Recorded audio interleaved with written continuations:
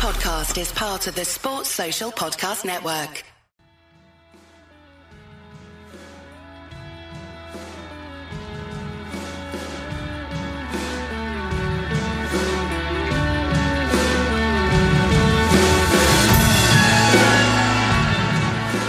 England have drawn the multi-format Ashes series.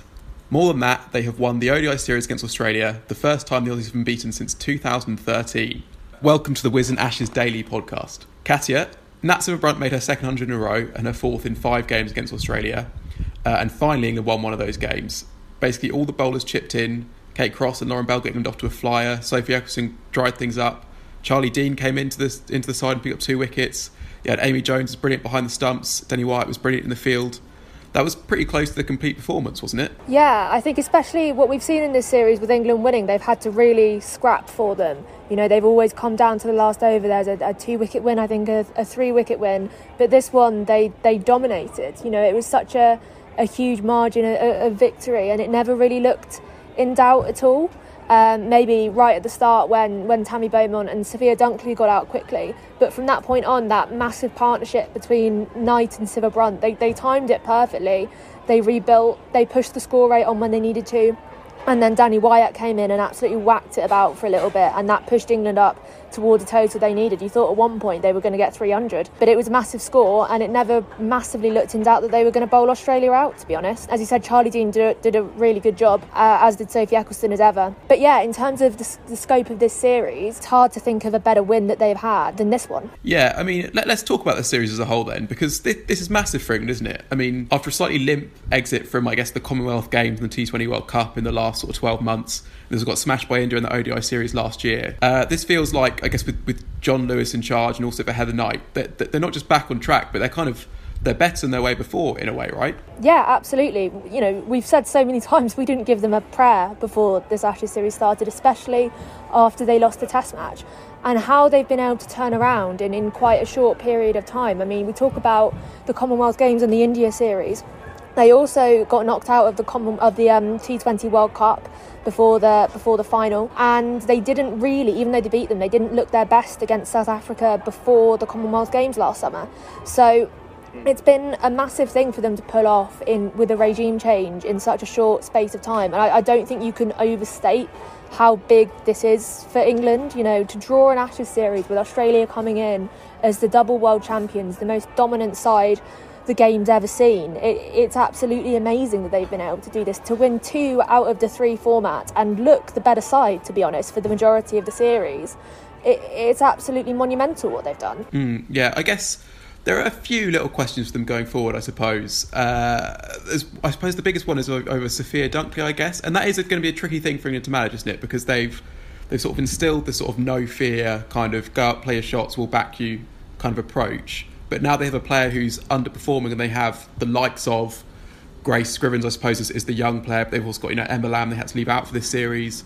Lauren Winfield-Hill as well, slightly older, more experienced player. They have other players waiting in the wings. How do you think they manage that? Well, look, Dunkley is a really good cricketer. She's been a good opener for England in T20s and in ODIs for a bit now, and she's had this bad series. I'm surprised that she played the whole series. I think England were winning, so there wasn't a massive need to drop her, but she just didn't look right. She didn't look fluid. She didn't look like she was moving well, and the performances weren't coming. I'm also surprised that we haven't seen Grace Scrivens even in a squad at any point throughout this series. But how they manage her will be interesting. I don't see her being dropped for that series against Sri Lanka unless she has a really, really poor 100 campaign, and odds on she'll come back in the 100 and she'll smash a big score at some point and be back on track. But it is interesting, and they do have options. They could move Danny Wyatt up to open if they wanted to move her into the middle order, Dunkley that is, and see if that helped her get back on track. They could put Grace Scrivens into the middle order and move Wyatt up. As you said, they've got Winfield-Hill or Emma Lamb, so they do have options, but it will be interesting to see how they manage it. But unless she has that poor 100 campaign, that they've given her the backing, and I can't see that changing. Yeah, and we should mention as well, I mean, Amy Jones, I know we've talked about her before and how her returns with the bat can be frustrating. She's answered a little bit, I mean, no half centuries, but there have been some good contributions with the bat. But she showed just why that glove work is so good. I mean, the stumping of I can't remember who it was now, but it was off Nats of a Brun, and it's one of those, it's not like an amazing take of a bounce as we've seen before, or one down the leg side. But when you see the replay and the ball goes so hard into her gloves, because Siva Brunt's not she's a seam bowler, and there's no give in the hands at all, and the ball is back to the bell so quickly, and it was Georgia Wareham, and it was only like half a second later or less that the foot was back down. I mean, that's why she's in the side, isn't it? Yeah, completely. She's a brilliant keeper, and that stumping was evident of that. Those two stumpings actually, and she had to keep well because she's not been performing with the bat, so that's how she stays in the side. It's the Ben Foakes debate, right? If you translate it to the men's team, she's a brilliant keeper, but she has a really appalling record against Australia with the bat, and it hasn't mattered, as I said with Dunkley, because England have been winning. If they hadn't been winning, I wonder how much it would have started to matter.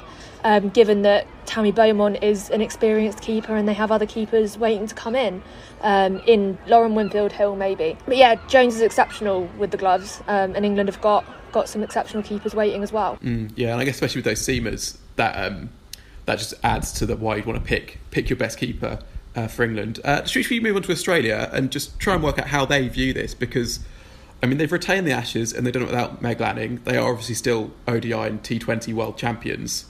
Equally, they basically never lose, and they've just lost 4 out of 6. And listening to them sort of after the game, Ash Gardner was saying that England were the best team. They were outplayed by England.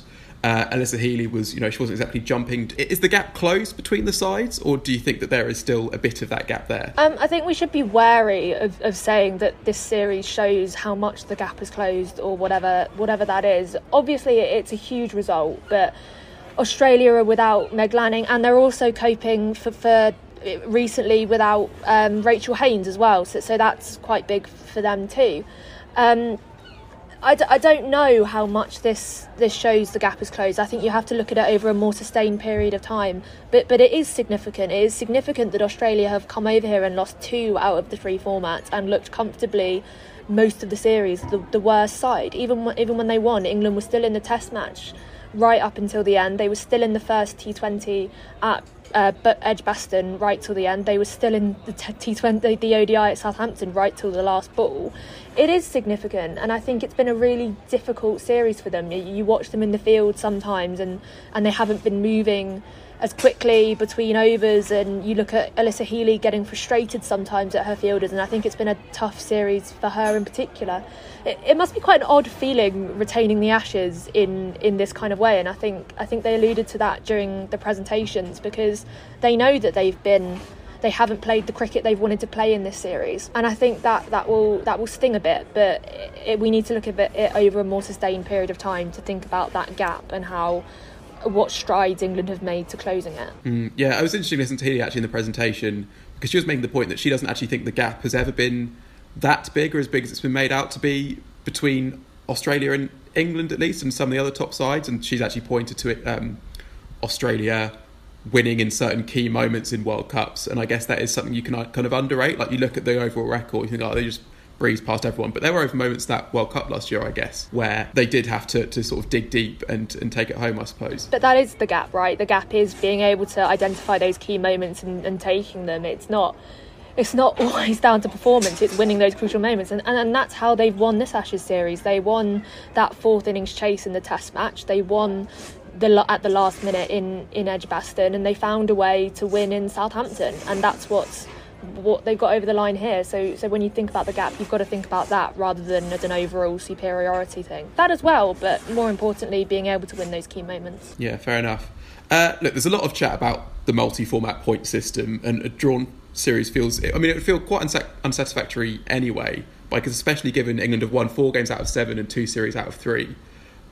We don't want to be changing the rules just because it hasn't gone England's way, but would you tweak it at all, and if so, how? Yeah, I'm massively on the warpath about this. I don't think it's the best format to produce the correct results, and I know that we're saying that in hindsight of England being the better team, but there have been other instances in the series where in the multi-format series previously where it hasn't yielded the best result. Australia were up in arms in 2014 about that draw, and then they campaigned to get the test match reduced from 6 points to 4. And this multi-format series, it's only 10 years old, and we have had a series every other year in that time, so we shouldn't expect it to be perfectly done yet. I don't think there's any harm in keeping on tinkering with it a little bit, obviously not series to series, give it time to bed in, but there's no shame in changing it when you think you've got it wrong. I think that this series has shown that they haven't got it right, and that if an Ashes series can produce a result where the best side hasn't won it, then I think that's a warning sign. So how would you tweak it, putting you on the spot? Oh, look, there's no right answer, yeah? You could look at having so if you reduce the test match to 3 points and played 2 of them, one at the start, one at the end, we'd be going into it on something like, if England won it, then they would win, and if Australia won it, they would win, and whichever side wins in that scenario, I think, would probably deserve it. Equally, if you play 1 test at the beginning and reduce it to 3 series, I think my very quick maths tells me that England would just about have won this series by a point.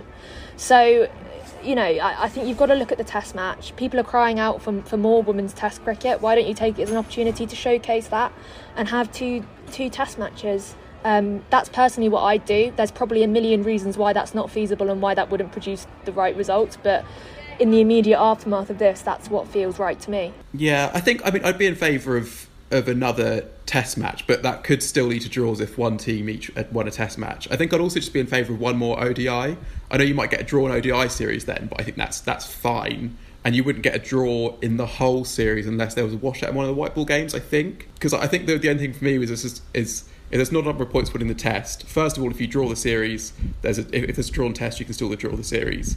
And also, if it's 5 points for the test, Australia still win this series, and 3 points feels like not enough of a reward for a test win, so it is really tricky. I guess we do have 2.5 years to figure it out until the next one as well. Should we finish on a less mathsy note? You've been at almost every game this series, followed it really closely. If you had to pick out one moment that will stick with you, what would it be? It would be the England winning the T20 series at Lords, when Alice Capsey chased down those runs. It was such a great event, and to see where the series has come from. I was at Lords in 2013, the first time there was a multi-format series played, and I was there with probably about 100 people in the one stand that was open, and to come and see 20,000 people at Lords going crazy over a teenager who embodies the new generation of England, of women's cricket, scoring all these runs, hitting sixes, and England beating Australia for the first time in a T20 series since 2017. That all really, really stick with me, and I think it was one of the moments that a lot of people will look back on and go, that was quite something. But there are so many moments in this series you could pick out. You could pick out the Test match at Trent Bridge. That was such a evenly fought game for so much of it. There were some boring moments, but there were also some really exciting moments. You could pick out even the England loss in Southampton, because that was such a tense game. And until today, they have been such close results, as I've said already, that it's been such watchable cricket. And that's what you want from this series anyway. It can feel quite long sometimes, I think, and quite relentless when the games are coming so thick and fast. But when the games have been this good, you've wanted them to come as quickly as possible so you can see what's going to happen next. Yeah, and there was so many. The Taunton double century was amazing. Obviously, the Exum was brilliant in that test. Ash Gardner was even better in that test, I guess. Also, the Kate Cross scoop for 4, that was brilliant. But I think I'm with you actually on the T20, because you also had the best moment for me was the Danny Gibson reverse sweep to actually win the game. It just felt like that really embodied what England have done and how they've changed, that you had this player in her first series hitting her first boundary to win a nail biter and keeping him alive in the Ashes. That just felt like the kind of thing that couldn't have happened until this series, basically. So yeah, it's been amazing, and unfortunately it's now over. That wraps up our Women's Ashes Daily podcast, but please do join us tomorrow for another show, this time after day 1 at Old Trafford.